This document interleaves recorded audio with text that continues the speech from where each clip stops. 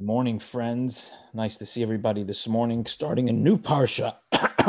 Great, wonderful story of Balaam and his failed attempt to curse the Jewish people. The greatest prophecies and blessings of the Jewish people, ironically, will come from this parsha.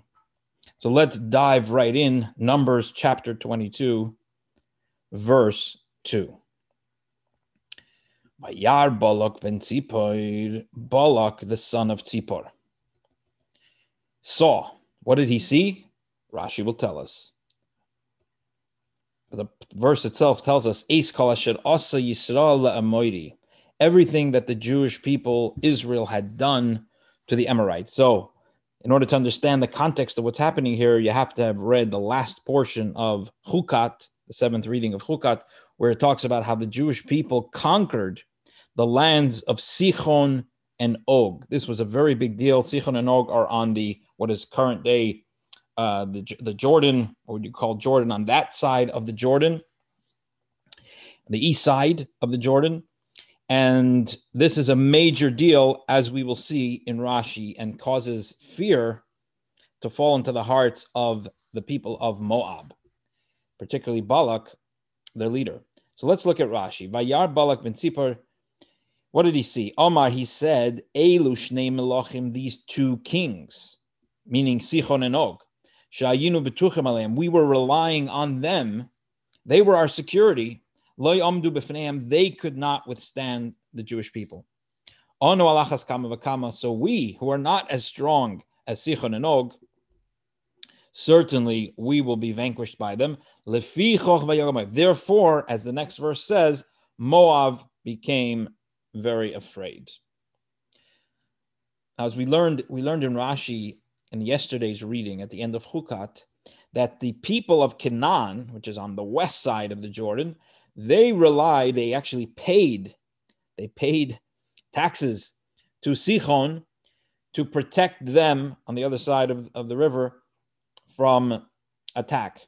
And so now that Sichon was the one who was the protector, and apparently he was also protecting Moab, which was to the south of the area that Sichon was in, and conquered himself. So now that the protector is gone, that is what Balak sees and decides he's got to do something about these people.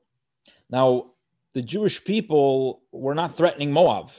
We didn't have it explicitly in the Parsha last week. We had it about, they talk about going to Edom, and Edom says, no, you can't go in. So they go around Edom, but they also go around Moab. They have no reason to attack Moab, but there's a fear. Moab has this fear that they're going to be destroyed. They're going to be vanquished, just like Sichon and Og. As the Rebbe explains, before this, the people on the east side of the river, they said, the Jewish people, they're planning to go to Canaan on the west side, and we don't have anything to worry about. But now that they saw that they had conquered the lands of Sichon and Og, in other words, they thought that God's miraculous blessing that they'll be able to conquer the land of Canaan applied strictly to the land of Canaan. But now that they see that they're conquering lands on the other side of the river, which is not part of Canaan, they conquered the land of Sichon and Og. Now they are afraid. Moab, which is to the southeast, they are afraid.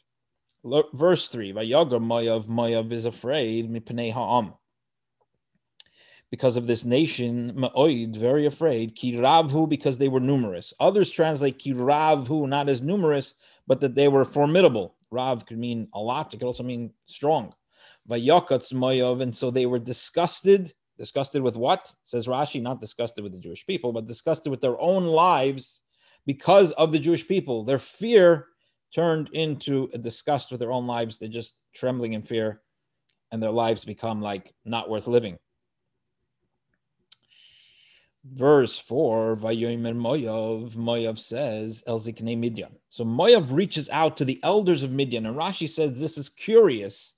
And the reason it's curious is because Moab and Midian traditionally are at odds with each other. Furthermore, why are they reaching out to the elders of Midian to begin with? And why the elders of Midian? Rashi will explain all of this. Ata now, Yilachachu HaKol Eskol Sviveseinu. So Moab says to the elders of Midian, now this congregation, this Jewish people, they're going to eat up. The Yalachachu literally means to lick. They're going to eat up everything around us.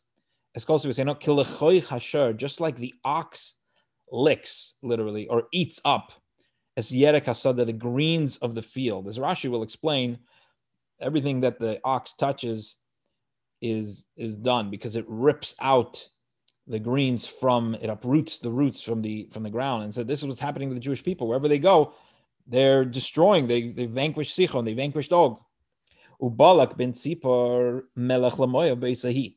And Balak, the son of Tzipor, was the king of Moab at that time. Rashi is going to focus on these words, but Esahi, at that time. What does that imply? Let's look at the first Rashi. El Zikne Midian, the elders of Midian. Says Rashi. A question. They always hated each other.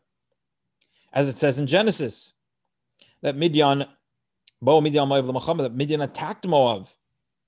Rather, what happened is that because of their fear of the Jewish people, Asu Shalom B'neim, they made peace between each other. They had a common enemy, so they now bind together. Now, why does Moab see fit to go and ask advice from Midian? Why do they need from Midian?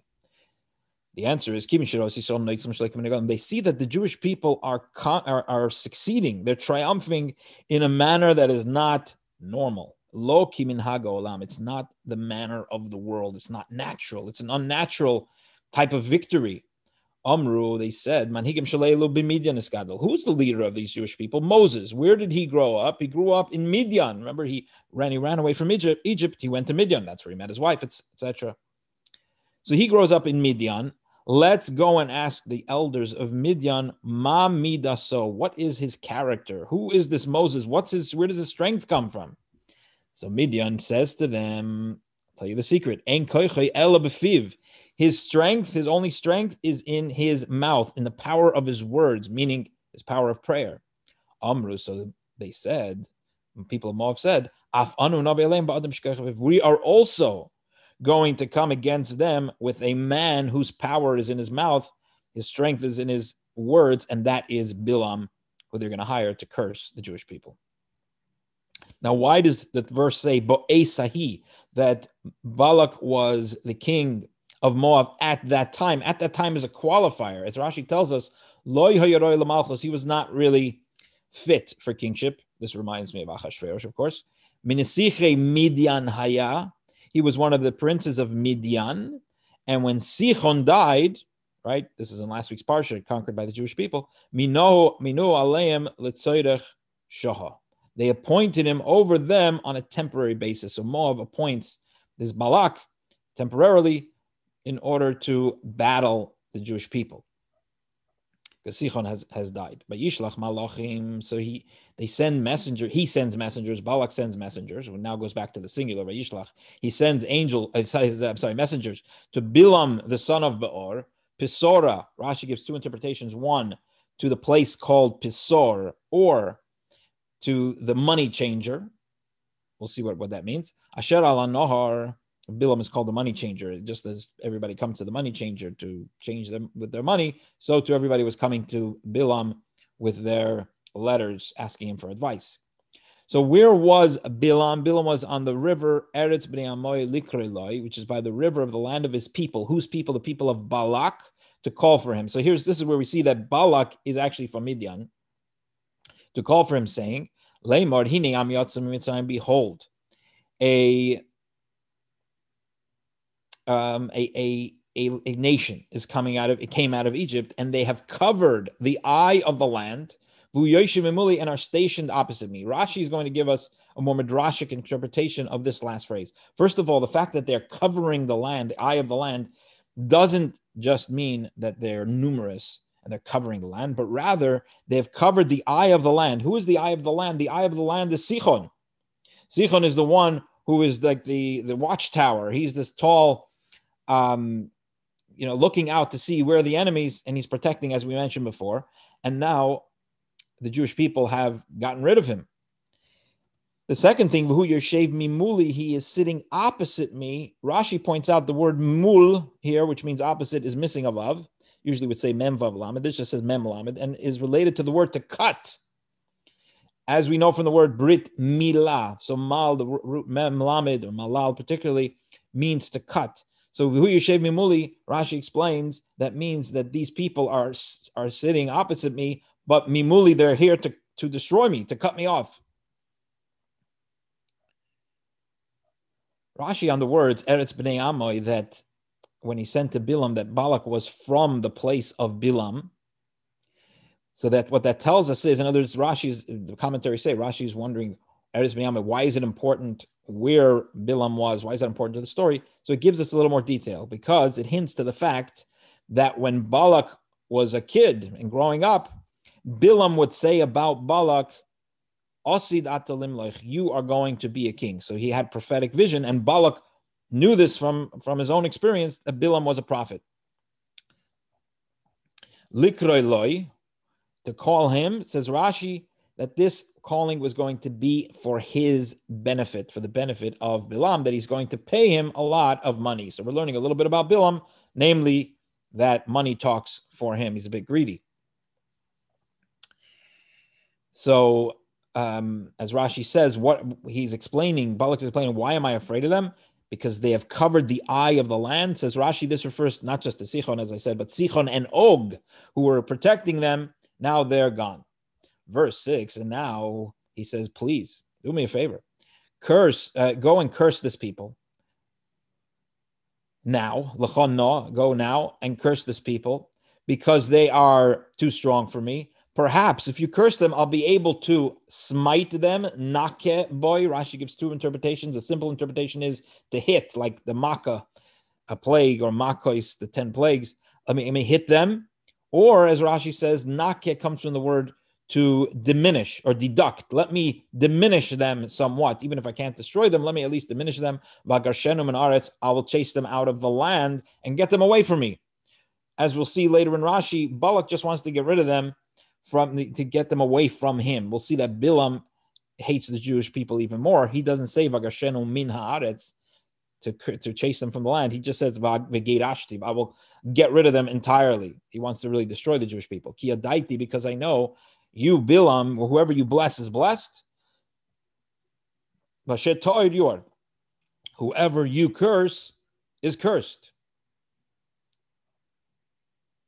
Verse 7, Midian. So now the elders of Moab and the elders of Midian, so that was the message that Balak is sending to Balaam. Now he sends this delegation, as the elders of Moab, the elders of Midian, uksamim biadam. There were magic charms in their hands. Rashi gives two interpretations. His first interpretation is kol min iksamim, all different types of magical instruments, so that Balaam wouldn't have an excuse to say, oh, I need my magical instruments in order to do this. Oh, we have it all for you. Can you do it?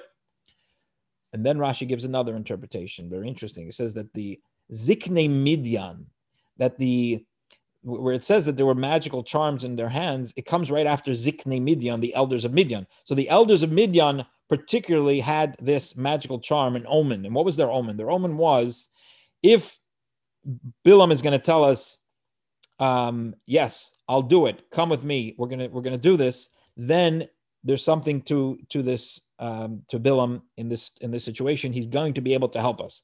But they said, if Balaam is going to push us off and say, well, I don't know, wait till tomorrow, I'll see, then they know to jump ship. This is not going to work. There's no reason to stick around. And that's why, in fact, you see, says Rashi, that when Balaam responds to them, stay overnight, and I'll tell you what God says in the morning, as soon as he says that, we find that they're not mentioned anymore. And it only talks about the elders of Moab. Only the elders of Moab stuck around to see what's going to happen, because the elders of Midian jumped ship and they said, this is not working, we're out of here. So they go with their magical charms and with their omens. Vayavoyo Balaam, they come to Balaam and they speak to him the words of Balak.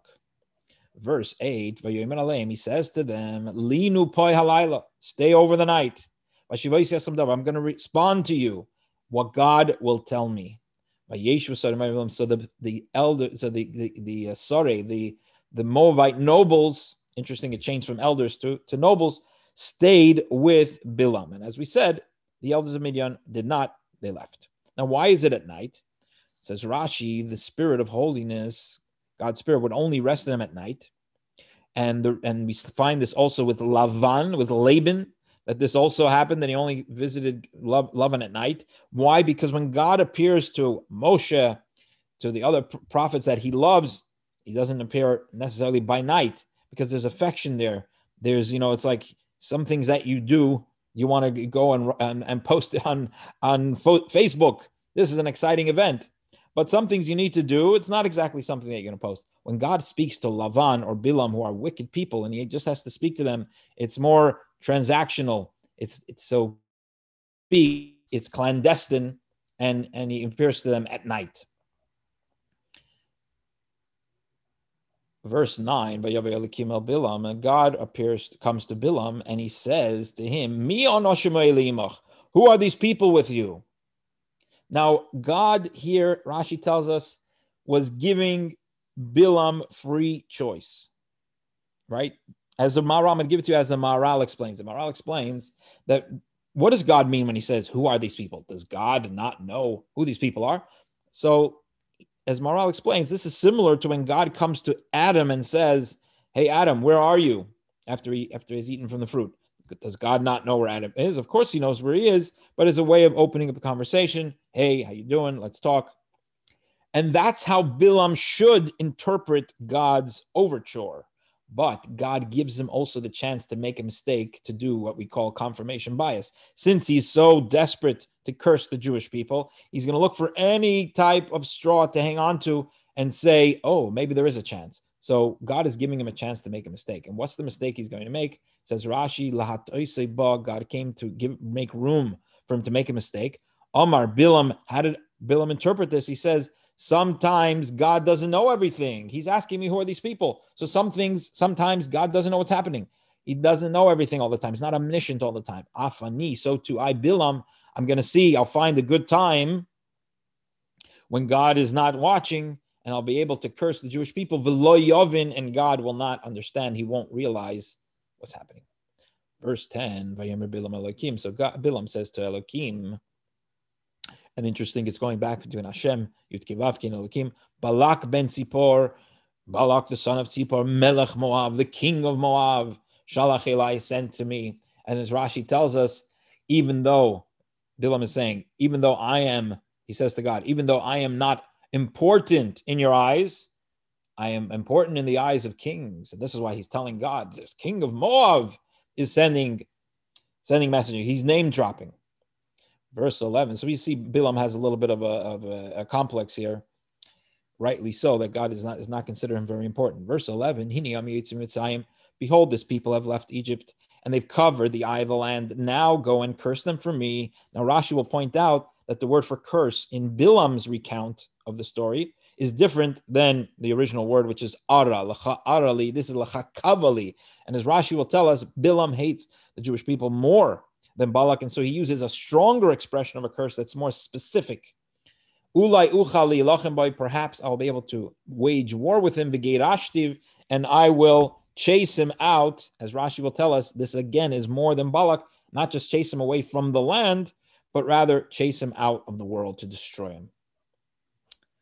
Verse 12, and Elokim says to Balaam, Lo telechi mahem, do not go with them. Lo ta'oretam, do not curse the people. Ki varuchu, because they are blessed. Rashi says, well, there are three things that God is telling Balaam over here. First of all, lo telechi mahem, do not go with them. Second of all, lo ta'oretam, do not curse the people. And number three, for they are blessed. What are these three things? So first of all, he says, don't go with them. Well, if you're not going with them, then why do you have to say, don't curse them? Obviously, you're not going to curse them. No, he says, Balaam responds to God. Balaam is negotiating. He doesn't want to accept what God is saying. As soon as God says, don't go with them, he should have said, okay, it's done. No, he says, okay, I won't go with them, but maybe I can curse the Jewish people from here. God responds, no. Lo ta'oretam, even from here, don't curse them. So Balaam still doesn't give up. And he says, well, let me bless them. Like to save face. Let me do something. Like, can I bless them? God says, no. Ki varuchu, they are already blessed. And as Rashi says, they do not need your blessing. Mashal oimrim. People say to a bee, to a wasp, They say, Loi mi duvshech veloi mi uktzech, neither your honey nor your sting. And as the commentaries explain, what Rashi is adding with this saying, neither your honey nor your sting, that the blessing of the wicked is like, getting honey from the bee. You can get a sting along the way. And so the blessing of, I think this is Maral, the blessing of a wicked person like Balaam is going to contain some curse in it, right? You can bless somebody with great wealth, for example, and that could end up being a curse. Or you can you can think of other examples where something that seems like a blessing could actually be a curse in certain situations. So Balaam, even if he would bless the people, he would have an intention of a curse. So therefore God says, we don't want your curse. Now, ironically, Balaam is going to bless the Jewish people. So what's going on here? The answer is, as Maral explains, when Balaam will bless the Jewish people because God is telling him what to say, he's putting God's blessings into Balaam's mouth, that's a different story than if Balaam is going to bless the people from his own mouth, so to speak. So that concludes our Parsha for today. Many, many lessons therein. And we'll open it up to questions and or comments. Third question is, looks like the mediums, they were like going to fight Israel. Yeah? And what happened, with Yitro? He was supposed to be coming back, he was the leader of Midian, and he couldn't make a deal with Moshe Rabbeinu because Moshe Rabbeinu respected a lot, and all that, I'm wondering, what's he alive at the time? Maybe he wasn't alive already at the time. That's a good question. So what happened with Midian, with Yisro, who was from Midian? So maybe he was no longer alive. That's a good point. Or you can just say, he was no longer very influential there in Midian, right? Because he had adopted Judaism. He was already in the time of Moshe. Was his daughters were being harassed at the well. So certainly at this point, one would presume he didn't have a lot of power. That's a great question. Great point. I would assume that I'm not going to fight father-in-law. It's just right. No, well, the other thing is that Midian was really not under attack over here. Yeah. And they're just coming along because they hate the Jewish people. It's Moab that has a fear.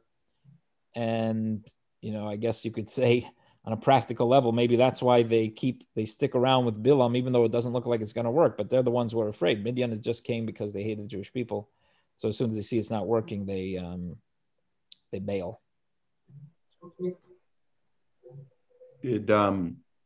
So was it no intention to attack Moab? The Jewish people were going to just leave Moab alone, but they got scared because of conquering some pretty great leaders.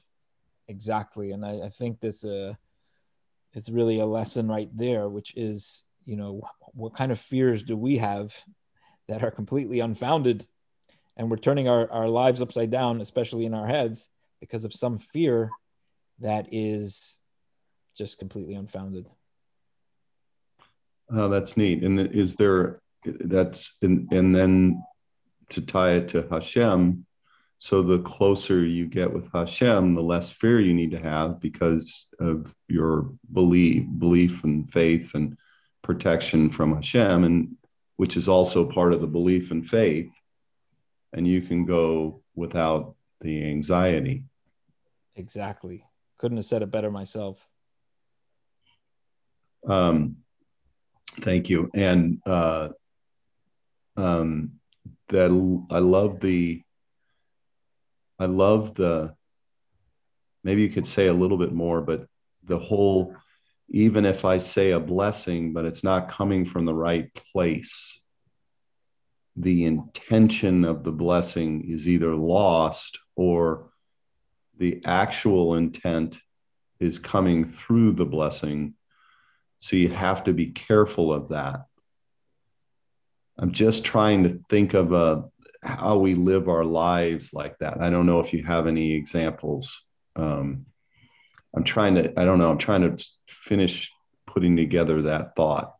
Right. What can we take out of that? I mean, I think on the most straightforward way, you have to be careful with somebody who's giving you a blessing, and the person does not have good intentions, right? If you're dealing with a Balaam type situation, and if you want to take it to our inner life, which is we all have the Balaam inside us, who is the self-saboteur. Sometimes the self-saboteur looks like it's giving us a blessing, like, do this, it's going to be a blessing and blah, blah, blah, or it's going to be a good thing. And the Yetzer Hara, evil inclination, can dress itself up in all kinds of costumes, as we have in a Yom Yom, can dress up like a very pious Jew, go and study Torah now when your wife needs your help, or, go and do this when you should be studying Torah. So gotcha. These are blessings that are really contain a curse. And also be right in your heart with any blessing you're giving too. Right. Yeah. Exactly. Search your heart. If there's any ill will towards another person, and we have that, this idea of don't put a stumbling block before the blind. And as Rashi there says, giving someone advice, right? Giving someone advice that's to your benefit, you have to search your heart. Anytime you're giving advice or giving a blessing, really let it be a blessing let it be unalloyed. Truly be the voice, the blessing of God coming through you, and keep your biases out of it. And is that a sin? True. So you have to be careful of that. Make sure that you're true and the biases are not coming through, because is that a sin? I wouldn't say it's, giving the advice and knowing and it's to your benefit, that's a sin. That's what the Torah talks about. But I'm just extending that idea a little bit to this idea of blessing, that, to be aware of that, to really put yourself into a blessing when you're giving it to somebody. But I wouldn't say it's a sin. You're just not fully committed, or exactly. You're not fully actualizing your potential to bless. Okay. Thank you, Rabbi. That's very wonderful. And happy Father's Day to you. Thank you, Sean. And thank you all for joining us this morning. And thanks for teasing out the lessons for us. That's always very important and very helpful. I wish everyone a wonderful week, starting off this new week with this amazing story of how we are really blessed, and nobody can curse us. Wow. And remember that. Yeah. Thank you. All right. Well, have a Safe great travel. day. Thank you. And